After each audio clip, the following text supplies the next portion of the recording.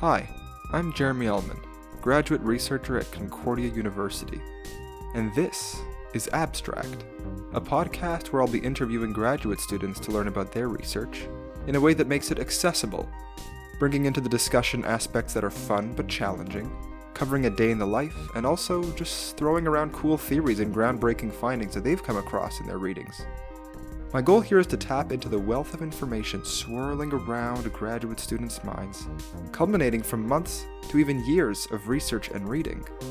We're going to harness that knowledge together, one episode at a time. Before we get started, let's hear a couple of quick takeaways from our guest today. Takeaway number 1. The more readable your paper is, the more likely people are to read it. Nobody wants to read your boring science paper. You need to captivate them to want them to read your paper. Keep it interesting. Keep it clear. Takeaway number 2. I would recommend all graduate students to take time to learn how to write. I think that if there is no writing course or writing program, that you should take it upon yourself to go and learn how to do it. Absolutely. Writing is a critical skill and it can always be improved. And in 5 words, a note on work-life balance. You are not your work. Here we go. Today, I am with my first guest, Alexandra Chisholm. Alexandra is a PhD candidate in experimental psychology at Concordia University, and she is currently studying under the supervision of Dr. Yuri Shalev. As of right now, she is a triple-funded NSERC scholar with over 3 years of teaching experience. At Concordia, she's taught Introduction to Statistical Analysis and the Fundamentals of Animal Learning. Her research explores the neural mechanisms involved in heroin seeking, using relatively new technology that's been around for maybe 15 years. And this technology uses receptors that are designed to be exclusively activated by designer drugs. More specifically, she wants to be able to identify what happens in the brain that increases drug-seeking behavior. Of course, this research is not carried out on humans just yet, but on rats, who are on quite food-restrictive diets, it turns out. Alexandra has been focusing on a specific area in the middle of the brain that's part of the thalamus because of its unique location in the brain and how it's involved in drug-seeking and food intake, bringing everything together. So here we are. Alexandra, how are you doing? I'm good, thanks. Thanks so much for having me on. I'm really excited to be here. Yeah, this is very exciting as well. I think for both of us, we are both starting our own podcast independently that are kind of running under the same academic style umbrella.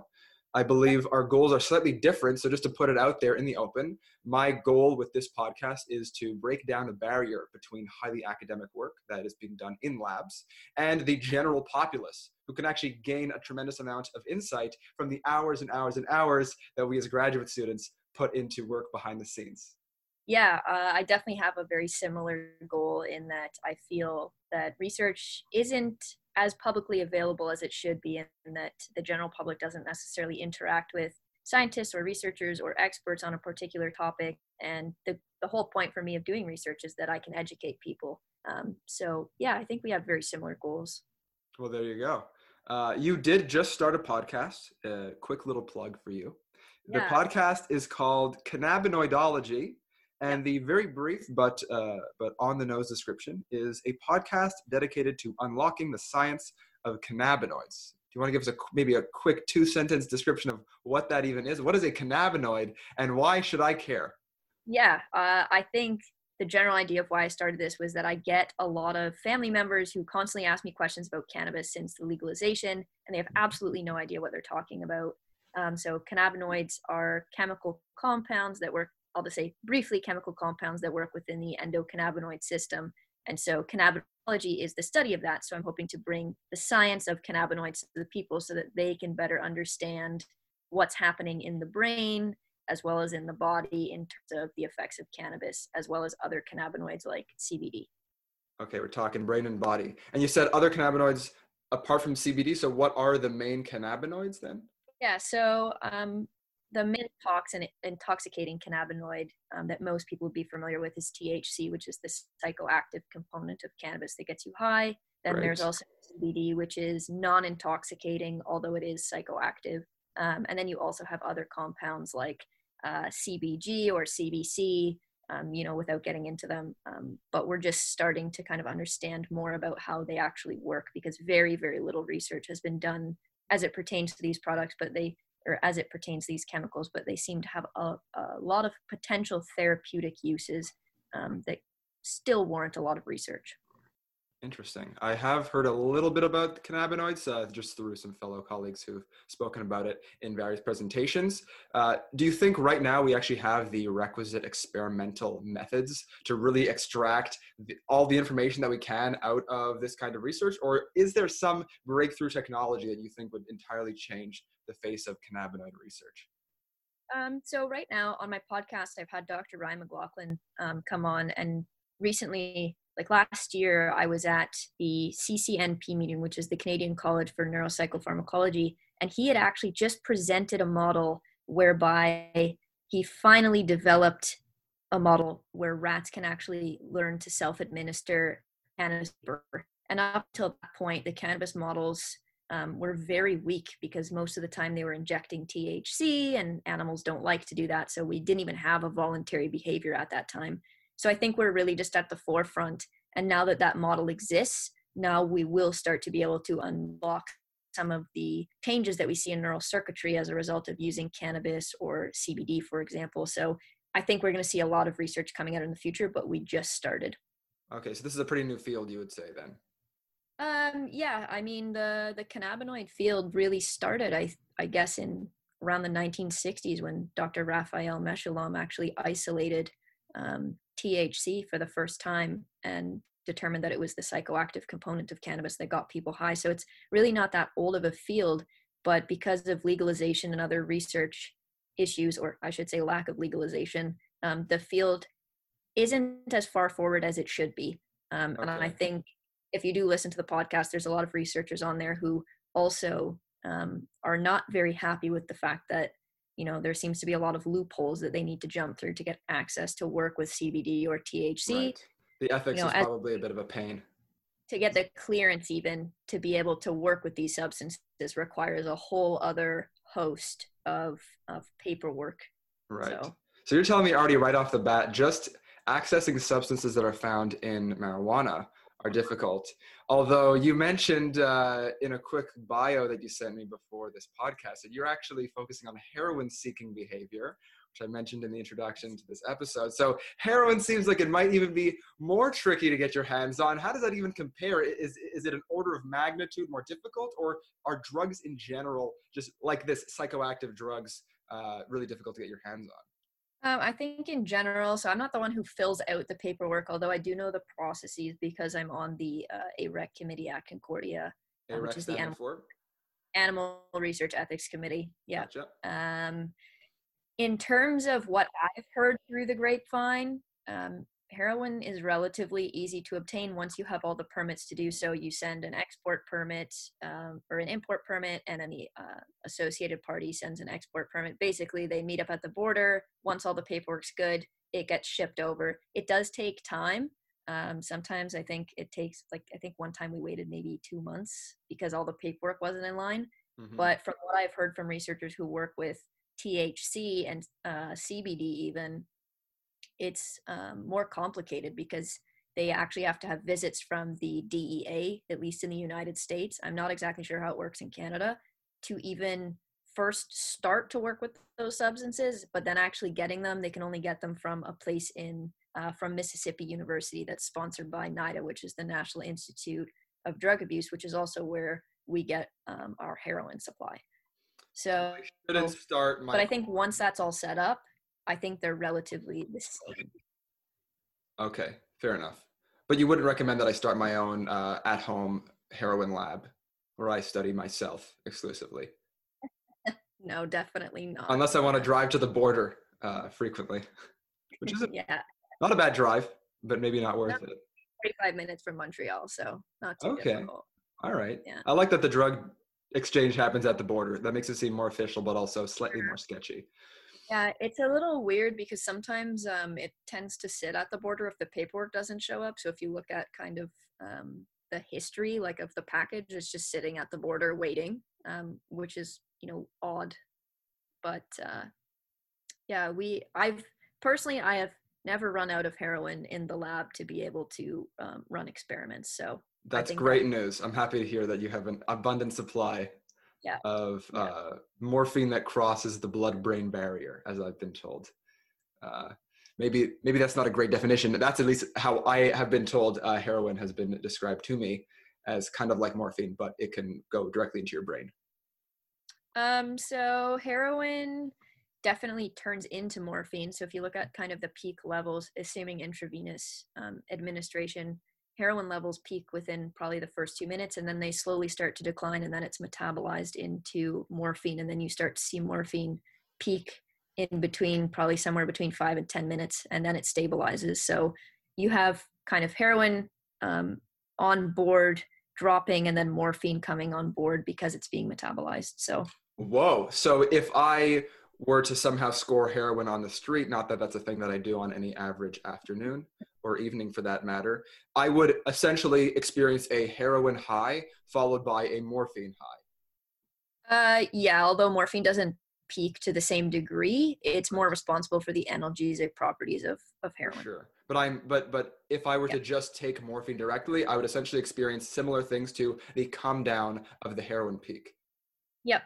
Yeah. Very, very cool. So I guess one question that I'd like to have answered before I have you leave forever potentially is how did you decide that you wanted to get into research on drugs specifically? It definitely is an interesting topic. I'm not going to go ahead and ask you what your personal drug use history is unless you've overcome some great challenges that you'd like to share here. That would be cool.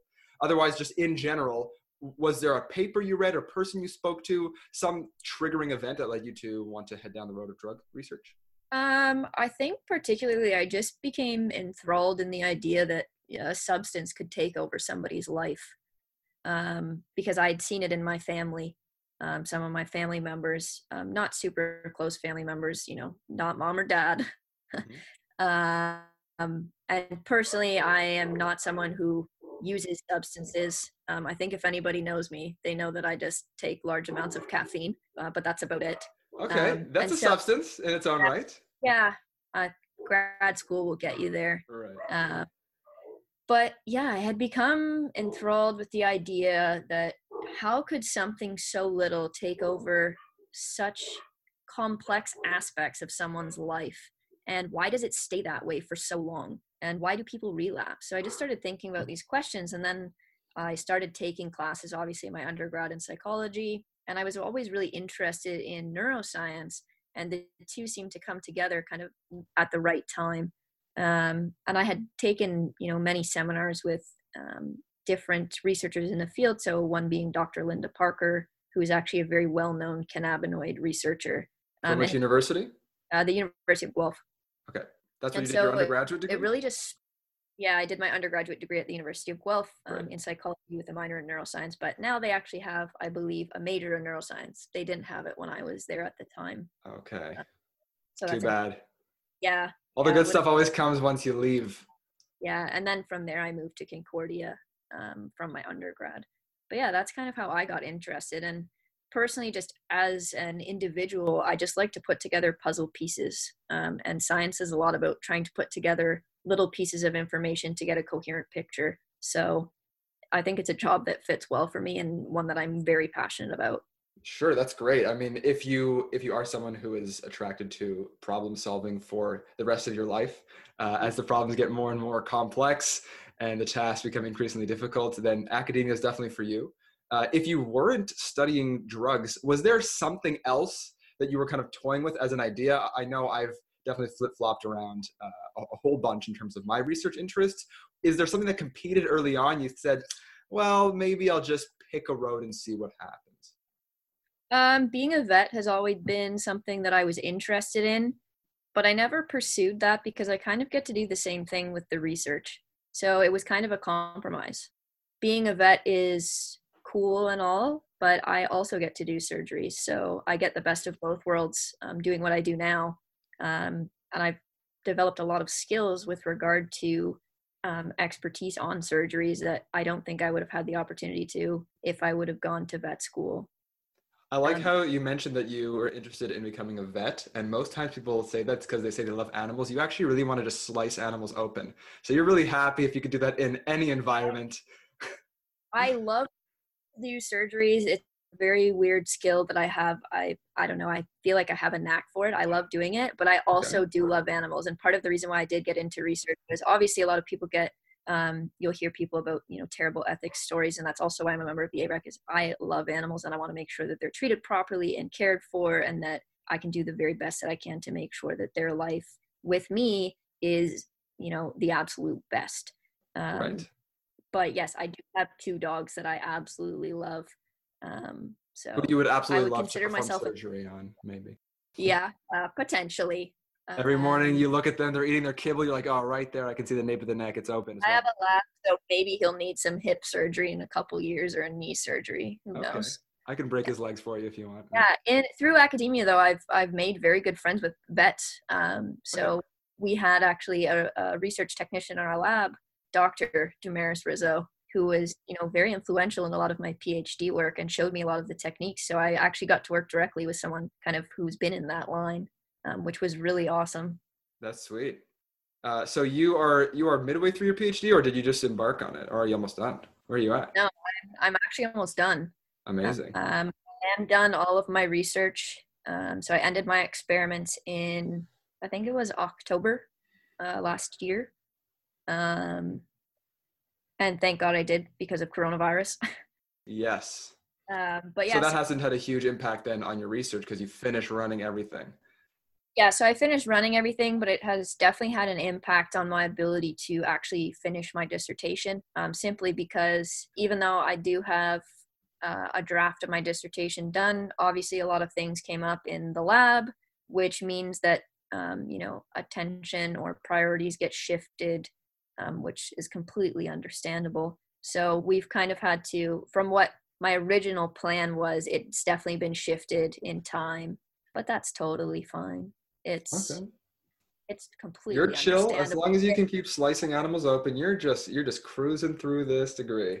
Yeah, really loved my experience at Concordia, and I'm sad that I miss doing research. But when you leave, not leave research, but when you take a step back, you get to gain different skills. So you get to think more critically about the research that you've done, read more about the theories, which I think is something that we don't get to do in graduate school as much as we probably should, because you're so focused on running a particular experiment at a particular Sure. time, and you're kind of stuck in this little window and you don't have that chance to step back and really think about what could I have done with this experiment differently, that I could have addressed an extra question, for example, that I wish I Right. had have done now. So it's been nice to sit down and read and think about the research that I've actually done and try and put those puzzle pieces together, but on paper. That's totally fair, and I definitely agree that it can be really therapeutic almost to just dive into a really well written paper and Yeah. extract just something that really is just to the point. It's clearly written, and you can extract so much good information out of it. What's an example of a paper you read at any point in your PhD or at any point in your academic career where you started reading this paper and immediately it put a smile on your face and you were scribbling notes and you were thinking, oh my God, this is opening my eyes to a way of thinking that I hadn't explored before, or they brought up a theory that just totally changed your perception of the field. Like, did that ever happen? I think with the PVT, so a lot of the work that was done with the Wait, wait, wait, PVTs, wait, wait, wait. PVT stands for? sorry, paraventricular nucleus of the thalamus. So it's involved in pretty much everything. If I had to classify it, feeding, homeostatic control, drug seeking.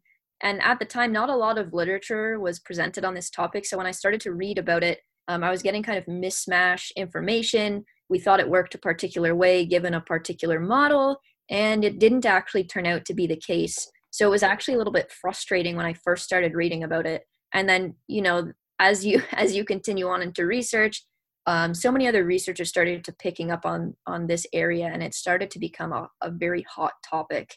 And so I remember, just as I sat down to write parts of my dissertation, I remember thinking in my head, God, how does the PVT select what input is most important?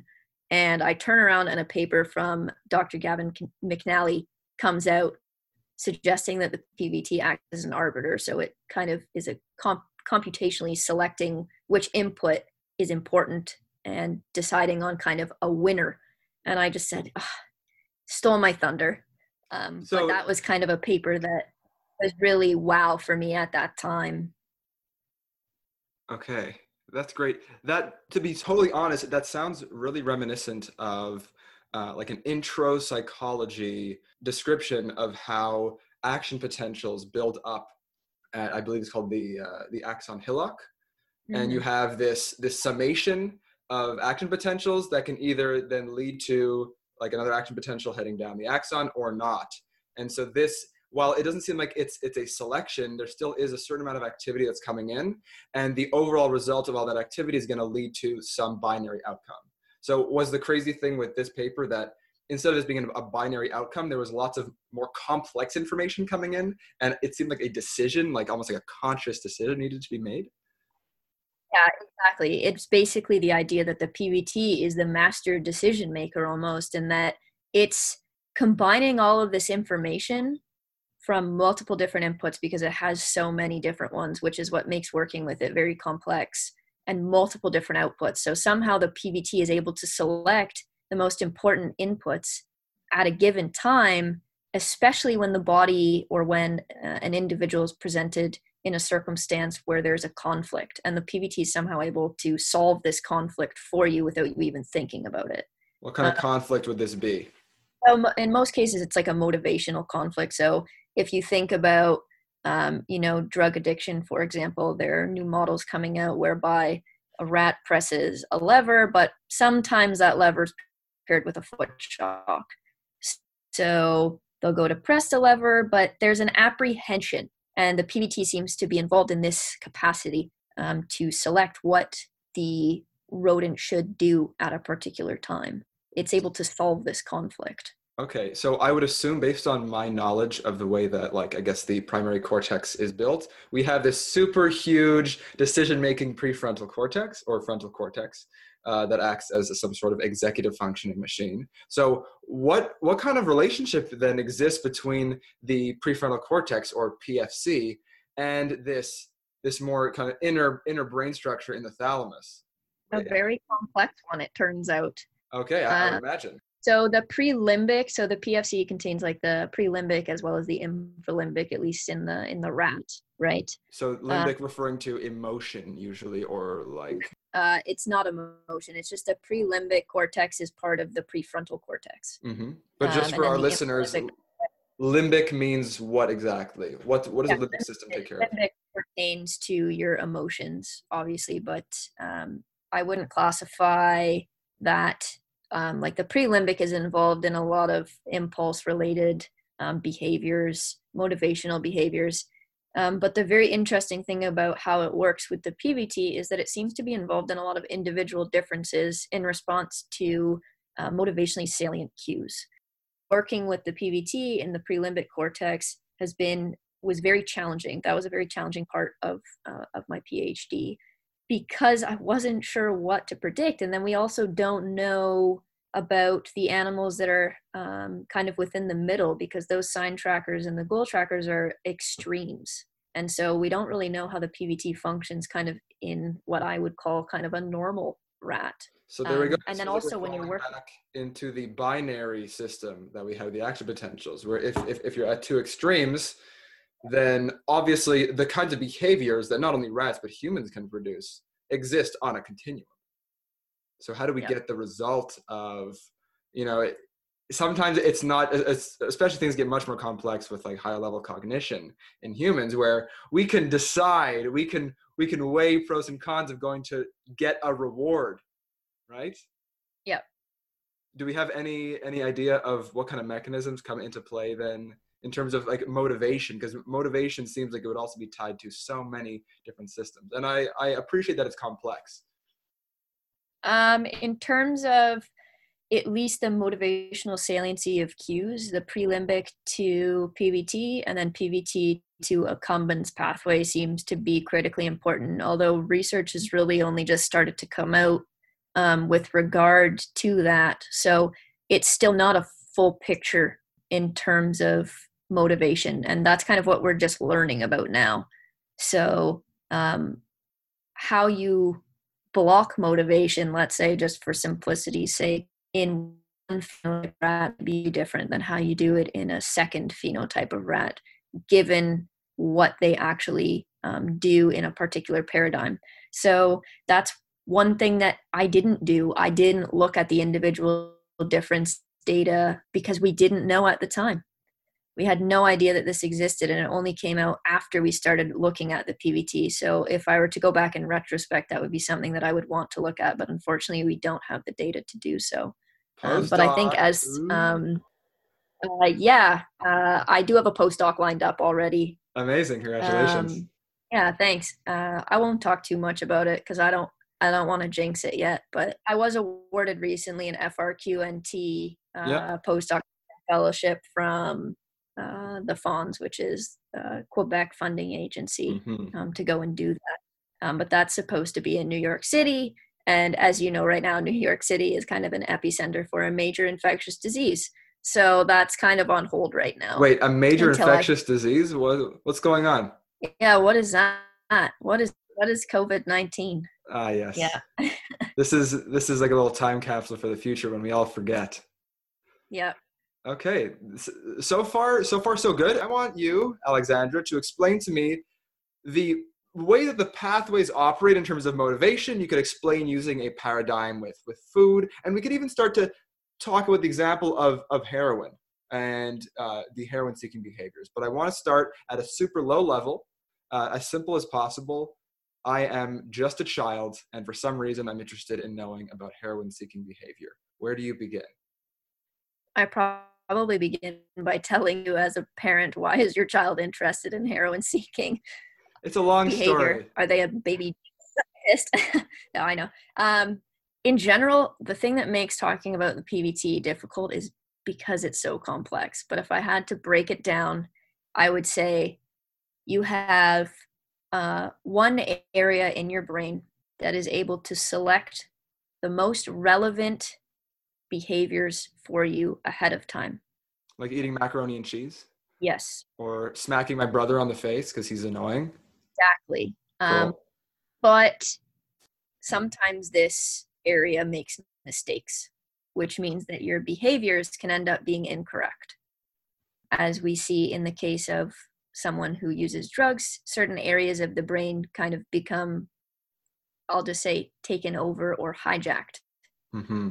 And these brain regions, when they make a decision that's swayed towards a particular motivationally salient or important aspect of your life, let's say. So cool. I'm on board. So not only are specific brains maybe more predisposed to seeking out drugs in the first place, right? But once you have taken the drug, that then further changes your brain to continue to seek that drug or reward more intensely. Is that correct? Yeah, so I mean, to a degree, yeah. Okay. You definitely get changes in neural circuitry that we know are associated with increase in drug-seeking behaviors, for example. And so part of my job as a scientist is to try and figure out what areas of the brain and what circuits are being changed and how are they changed, because theoretically, if we know that, we can help to put them back to a state of normalcy, which we would assume would get rid of a particular behavior that we might not like. So for example, heroin seeking. So by stopping to take heroin, I can most likely change the way that my behavior is towards heroin. But I guess double-sided question here. Are there other environmental factors that can affect my heroin-seeking behavior? And by stopping my heroin-seeking altogether, is that also going to have downstream effects on other behaviors? So how does the drug-seeking behavior fit into the larger scheme of just behavior in general? Yeah, so I think the one thing that we probably need to talk about is relapse, right? We know that a lot of people, even though they stop using drugs, relapse at very, very high rates, whether it be heroin, alcohol, cocaine, etc. when you stop taking a drug, there's a phenomenon that's called incubation of craving. So usually the longer that goes on, the higher your craving is for a particular drug. And we know that during abstinence, there are neural circuit changes that are associated with this increased, craving that you get to use drugs, which is what makes it difficult to stay abstinent. But I think right now, when you get tired, you have this increasing feeling that you need to sleep. And if you don't sleep, you could actually become delirious. Yeah, I mean, to a degree, very similar concept at the base level, but we don't really know everything there is to know about how those circuits change as a result of using drugs, then abstaining from drugs, and then what happens to those circuits once you use a drug again. We don't know how permanent those changes are, for example, or if we can reverse those permanent changes, which to a degree, obviously some of my research has shown that we can at least abolish the behaviors that are associated with an increase in drug seeking, but not to a 0 degree. So it doesn't go back to absolute zero. Never. Not in my hands, and I would hazard a guess that if anybody presented experimental data showing that your rats went to absolute 0, that nobody would believe you anyway. Right. Okay. So you can never return. But here's a question then. Is anybody ever at 0? Like, just because I've never used heroin, does that mean that I guess maybe you can explain what 0 here means. But if I've never actually used a drug before, then am I at 0? Or does everybody actually start at some elevated level? What's the difference between me not seeking a drug before using a drug and me not seeking a drug after having used the drug? I think the easiest example to talk about would probably be rats. So, for example, everybody engages in particular behaviors every single day, right? Mm-hmm. If it's a rat and they go to press a lever for food and you take food away, they'll still press the lever because previously they learned that that's going to give them food, right? Mm-hmm. It's just like if you go to your fridge and open up the fridge and you get food.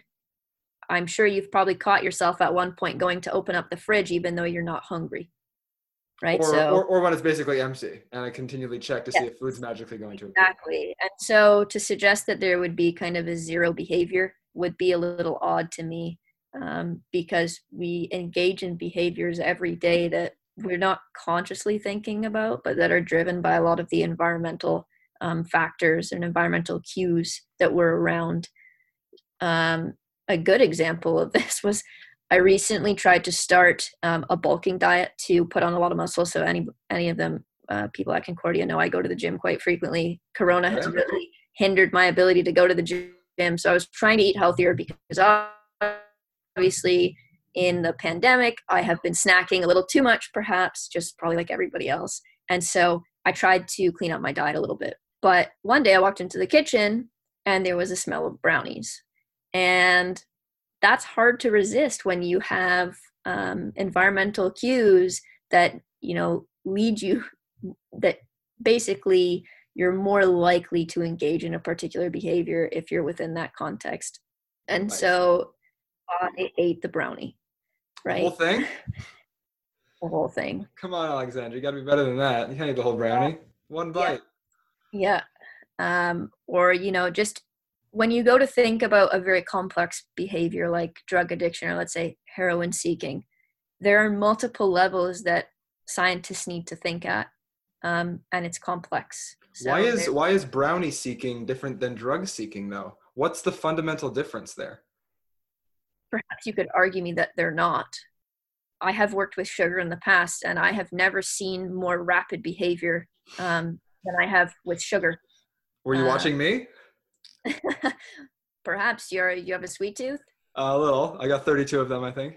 Yeah. So to the degree that, let's say you go into the lab and you watch an animal engage in, let's say, sugar seeking versus heroin seeking, they engage in very similar behaviors. So from a phenotype difference, it would be kind of hard to classify them.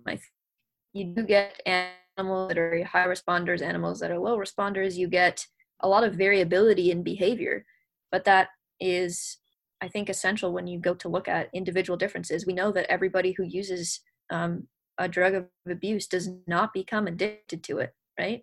So there's kind of this multifaceted complexity that comes with trying to look at a heroin seeking behavior in terms of the context, in terms of the cues, in terms of the individual differences, in terms of, how much did that particular rat take the day before, for example. Do they maintain higher levels of heroin intake to start with than another rat? So it becomes a very muddy picture very quickly. Okay. And Here's a yeah, go ahead. Sorry, here's I guess a slightly more general question, which is, why is it that I cannot become physiologically addicted to brownie? If I stop eating brownie, I will not, as far as I'm concerned, have the same kind of adverse reaction to stopping my heroin use. So withdrawal doesn't seem to happen with sugary treats. Does it happen? And how would you describe that reaction? In terms of sugar, I'm definitely not an expert on that topic, and I have not read that literature for quite some time. Okay, So, no problem. although I would say that the first thing that you need to differentiate is addiction and physical dependence. Being physically dependent on something, is that an addiction? Does that physical dependence mean that you're addicted? So, for example, caffeine is a great example of this. You could be physically dependent on caffeine, but perhaps not addicted to it in the sense that you let it take over your life. You need it, and without it, you feel foggy when you wake up. Perhaps you're not as focused, etc. So there's, I think, a line that you need to consider when you're talking about habitual behaviors versus goal-directed behaviors versus being physically dependent on something. And obviously in animal models, we only look at a very small aspect of those behaviors, and we don't capture the complexity of drug addiction in humans, where we know it takes over somebody's life. But we're starting to move towards those models that can try and incorporate some of those aspects. So for example, in humans stop taking drugs eventually, usually because of the consequences or negative consequences that become associated with it. Your friends don't want to hang around you anymore. You don't have any money left. In animals, it's very hard to mimic that. But recent work has started to come out with some new models that are trying to gear towards that, at least. That's actually crazy. So if you have 5 rats in a cage and you selectively give one of them access to heroin, they will not become a social reject. So the other rats don't actually judge the heroin addicted rat and treat it differently. Maybe they do. I have no idea. I think that's an empirical question that you could ask, but definitely in terms of rats engaging in social behavior, rats will choose to interact with a conspecific over using a drug of abuse. But even if you give them, this extended abstinence period, even after they choose to abstain from drugs by engaging or choosing to engage with another conspecific, they will return to drug-seeking behaviors. Sorry, what is a conspecific? Oh, sorry, conspecific is just a sciencey word for saying their rat friend. Okay, so sorry, can you say the last 2 sentences again there with rat friend instead? Yeah, so basically, let's say we let rats press a lever to get access to, I think they used amphetamine in this substance. So they learned to take amphetamine. And then in the second phase of this experimental paradigm, the rat would be given a choice. So they learned to self-administer both. Essentially, they learned to press one lever to get access to a drug, and they learned to press another lever to get access to their friend. And then you give them a choice. So once you pick one, you can't have the other one. And usually what you'll see is that rats will choose to engage with another rat friend as opposed to engage with the drug.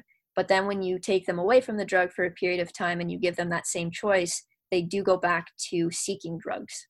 So you're saying after a whole bunch of times of not selecting the drug, they'd actually eventually they actually become abstinent themselves by choosing not to press the lever for the drug, but instead to choose to press the lever to engage with their rat friend instead. And so they're actually voluntarily abstaining from drug use at that time, which is something that humans do. And in other models, we don't recapitulate that aspect of human drug addiction because we simply just take them out of the box and then they just don't have access to it. So that's a forced abstinence. And I think it's important because we do know that there are different parts of the brain that seem to be involved in voluntary abstinence versus forced abstinence. I'm just wondering if there's a kind of obviously there are many fundamental barriers between studying rats and then trying to correlate that to what would happen in the human brain. But one of the differences that just came to mind is the fact that a rat lifespan is probably a lot shorter than a human lifespan. If you were to just let it live out its life, like how long would the average lab rat live for? I think that depends on the length of the experiment. But typically, I'm saying like example, without any experimental manipulation. I think probably like 2 to 3 years, somewhere in that range. Really? Oh, that's actually quite a bit longer than I expected. Yeah, no, there's definitely. I want to. I've never had a rat as a pet because there's issues with that when you work with rats. Favoritism. Yeah, and infectious disease that could be transferred from one rat to another. Yes. Right? Think about these things ahead of time. But yeah, I think rats typically live 2 to 3 years, but I've never actually looked it up. Sure. But like, are there studies that you know of that have actually studied drug use, abstinence, relapse throughout the entire natural lifespan of a rat? Yeah, that's one thing that I've always been interested in. Obviously, in an experimental setting, you need to have very strict control over your variables to be able to interpret them properly, and you need to have control groups again. But the one thing that I've always been curious in, I don't know about this in the literature, is it's common for humans to lapse. It's common for them to use a particular substance, lapse, and then go back into another phase of abstinence. So, for example, a lapse doesn't mean that you're going to, return to drug use fully, but I'm sure that people struggle with this for the duration of their life. And in an experimental capacity, we don't really look at that timeline. So it would be really interesting to do that. Right. There's definitely a whole difficult reality you get into with longitudinal research, where, of course, much more difficult to handle all the variables. It's much more time intensive, of course, by nature. And so it just seems like, unfortunately, because of the nature of that research, it just happens less frequently and the results are more muddy. And so we're actually lacking that part of the big picture, which is that humans live an incredibly long time, and days when you're trying to abstain from a drug, I would imagine that it's being able to actually see the rest of your life unfold almost and have an appreciation of what years and decades feel like would have a huge toll at, like, we're talking more of, like, I guess, a higher level cognition kind of way. Yeah, definitely. I think that animal models do a good job of allowing us to control specific variables to be able to answer very specific questions. But I think anybody who is a good scientist will tell you that the animal model does not fully recapitulate the human situation, nor will it ever. Right. And that's just, you need to take that with a grain of salt when you're working with these types of models. They do provide a very good foundation for future human clinical research that can then go on to ask those same types of questions, right? Right. Is your roommate performing surgery on the dog in the background? Seems like the dog's a little distressed. Yeah, my dogs are both probably barking because they want to go for another walk because that's all they've been doing during quarantine. The dogs didn't start their own podcast to stay busy during COVID? Yeah, they started a podcast. Oh, okay. Have you got that question before, or was that straight off the dome? No, that was just off the top of my head. That was improv. Wow, I'm very impressed. I actually did my PhD candidacy, one of the papers on canine cognition, because I was really interested in it. So I know a little. Wait, so what does that entail? Sorry, you're saying you're. So maybe we should talk a little bit about the graduate program, kind of what to expect. So when you enter the first year of your PhD, you need to do your candidacy exams, and that pertains to picking a topic that's outside of your research field and essentially becoming an expert in it and being able to critically think about it, and also then kind of designing a course, and again being able to critically think about the material that's in that course. And I think the important part that you learn from doing the candidacy exams is how to critically think about it, and sometimes you realize you're not at that level. I had that experience. And I'll tell you about it. Dr. Iordanova is absolutely brilliant. And she tore me apart in my PhD candidacy exam. And most people will, probably go home and cry, which I think I did for a little bit. Okay, But fair I enough. am so happy and thankful to her that she did that, because that was the time that I finally recognized how to get to that thought level. What was a And question without that her she doing that, I'm asked not sure. that you remember, I or some comment that you went, wow, this is a level that didn't seem like it was different from that one that I'm at, but this is definitely like upper, like way beyond. I think it was a question that pertained to the Rescola-Wagner model and some of the computations. And I think she asked me to try and include like a different factor within there and how I could account for something. And I was just like, yep, that's a no for me right now. Yeah, no need to dive into the complexity of that specific model or question, but It I was think, just a whole, oh, I see where I'm thinking and I see where you're thinking. Mhm. Let me get to where you're thinking. So if she ever listens to this, thank you for being mean to me. I appreciate it. That's great. I'm most likely going to have a couple of guests from Yordanova's lab as well coming. So I will get the kind of PhD, master's, current, past influence perspective. I'm sure most people will probably be on board thinking the same way. I think it's important as a graduate student to be put in your place. Kind of like when you get to grade 11 in your high school, you feel like you're on top of the world and you've already experienced everything else that everybody else has experienced. And obviously the analog here is undergraduates versus graduate students. But you realize in the example that you just gave within your first year of your PhD that there are people who are thinking way beyond what you're thinking. Oh yeah. And I think the important part is that you can get there, but it requires work. Absolutely.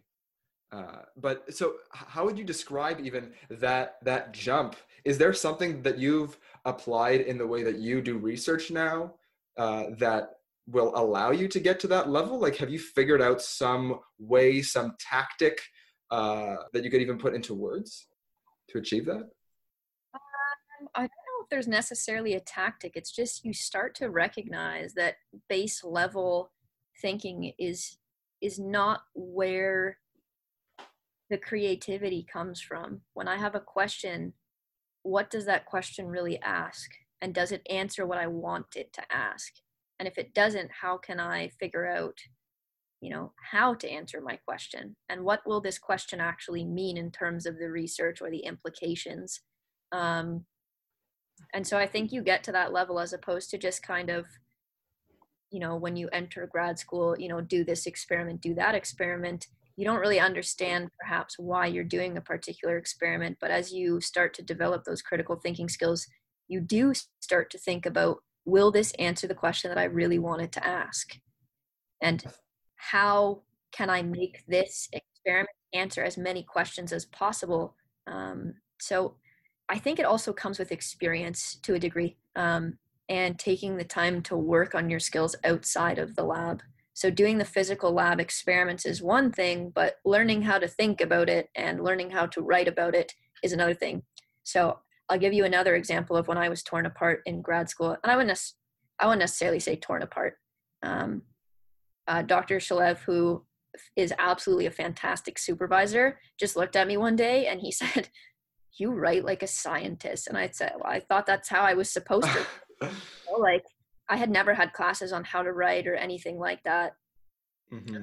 He just looked at me and was like, kind of without saying it, was like, "Yeah, you're not a good writer."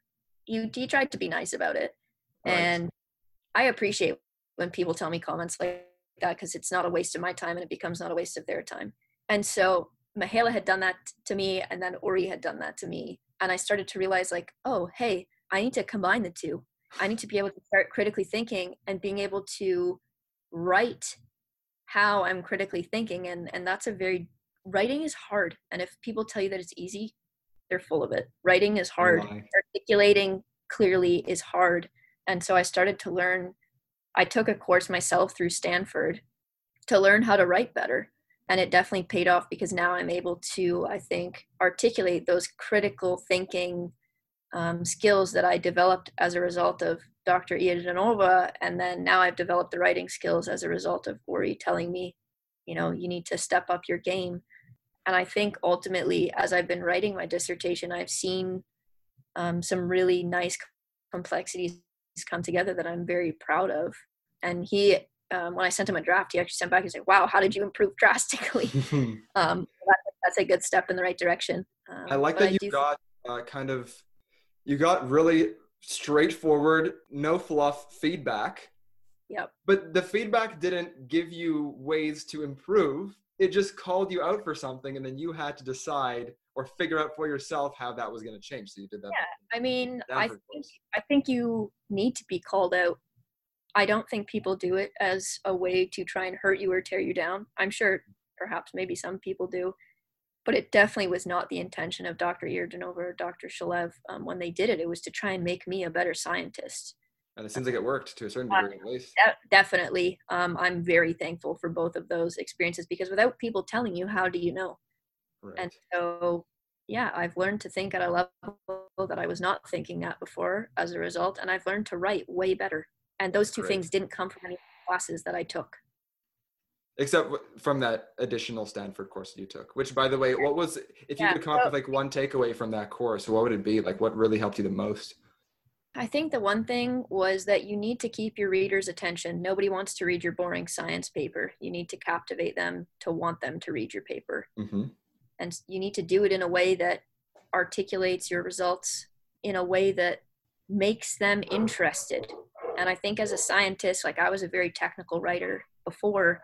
I wouldn't make leaps, I wouldn't make bounds, I wouldn't do analogies or anything like that. But I think it's important to remember that not every reader is going to be an expert in your particular area. And the more readable your paper is, the more likely people are to read it. Absolutely. I 100% agree. And there are so many papers out there that have already been written, and every day there are new papers being published, and it's a competition for people's attention. I mean, it's like the academic version of scrolling through your Facebook feed. Lots of people are going to be posting lots of things. Some will be more relevant than others, and there are different ways you can go about attracting and holding somebody's attention, sometimes through a video. I definitely used to hate the writing process, and now I love it, because you get to think about it and then put your words on a piece of paper. But it takes time, I think, to get there, because most people hate writing. So Do you think people hate writing because they really have no guidance? Because that's at least how I feel, and how it seems that you're saying is the case. I do, to a degree. I think that if there is no writing course or writing program, that you should take it upon yourself to go and learn how to do it, because you need to know how. It's a simple fact of the matter. If you want to be in sciences for the long term, you need to know how to write, because that's one of the main ways that your findings get out there. Yeah, I would recommend all graduate students to take time to learn how to write, and ask your supervisor if there's no course on it. How can I do that?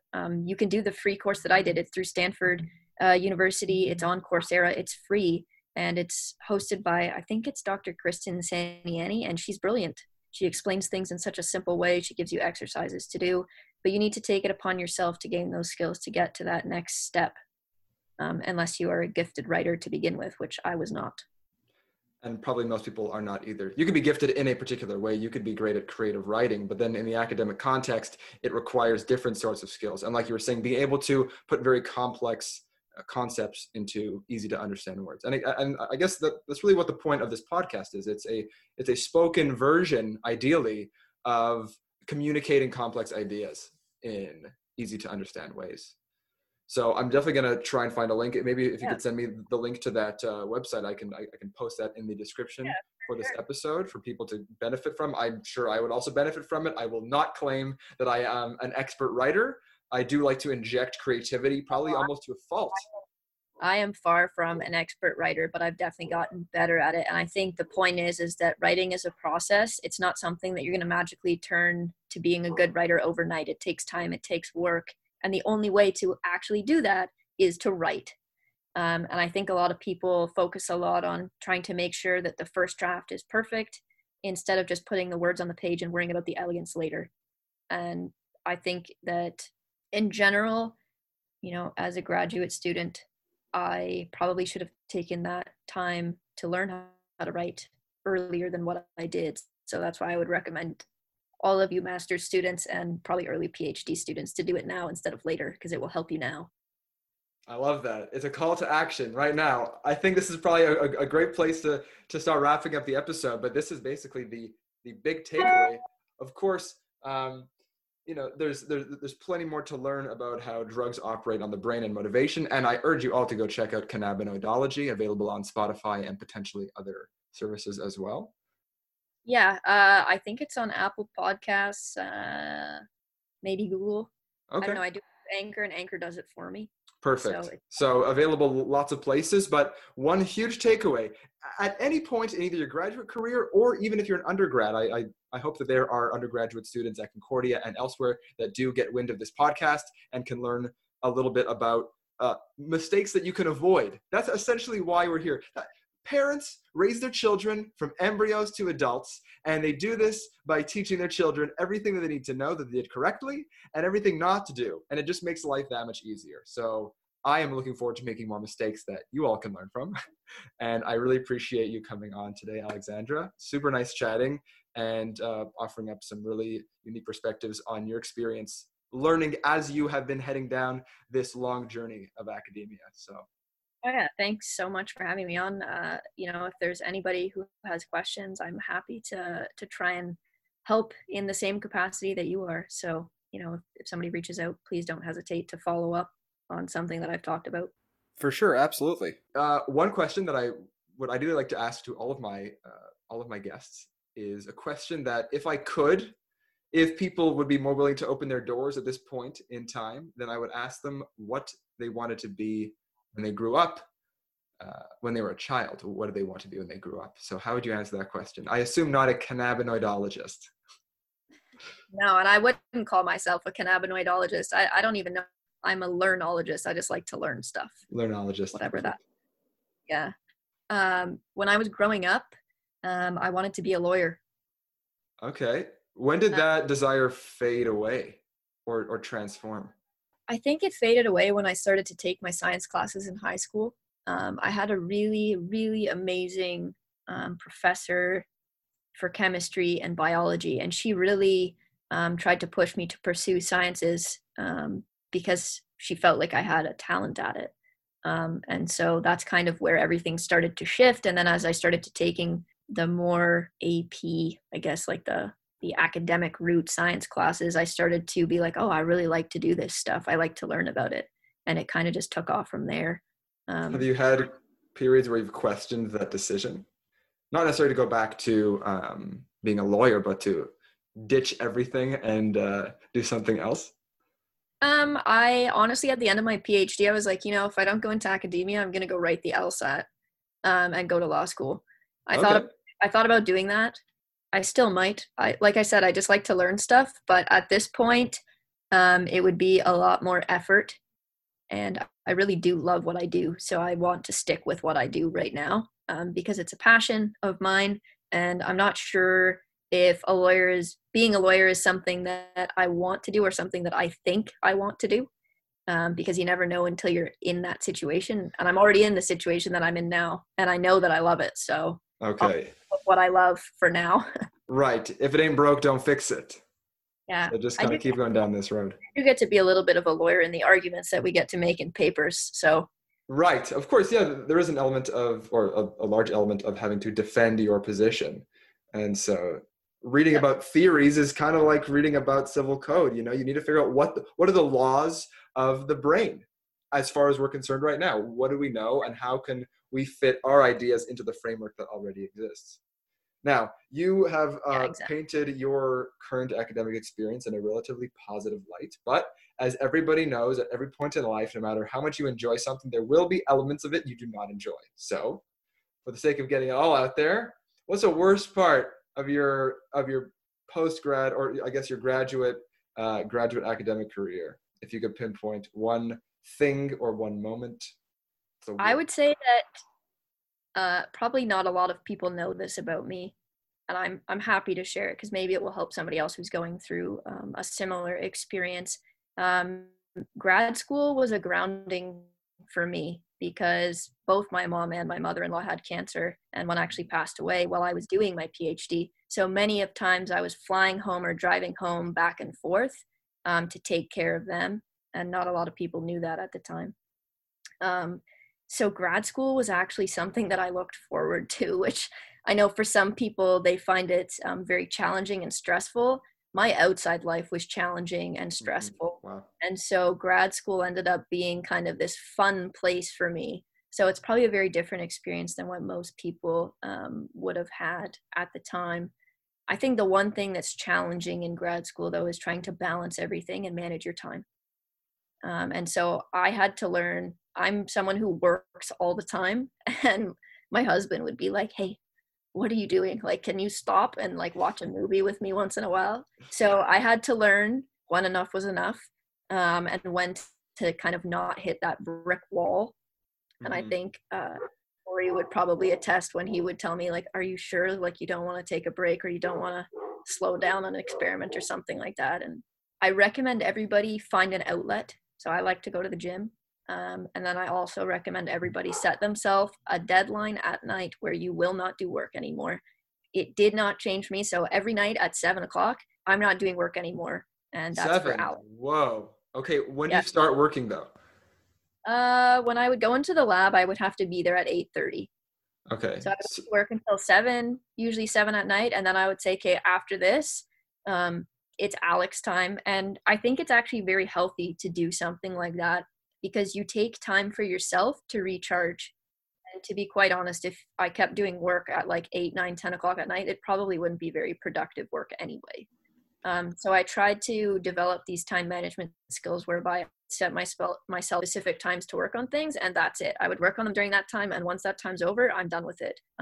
Obviously, sometimes there are exceptions to that rule, but I think you need to find a happy medium or a balance between your academic life and your life outside because you are not your work, right? Absolutely. I 100% agree. I guess one small comment that I would make about that for those who are listening is you don't necessarily have to follow that specific breakdown where you work for the middle 12 hours of the day. I personally like to split up my work to the morning and the late evening.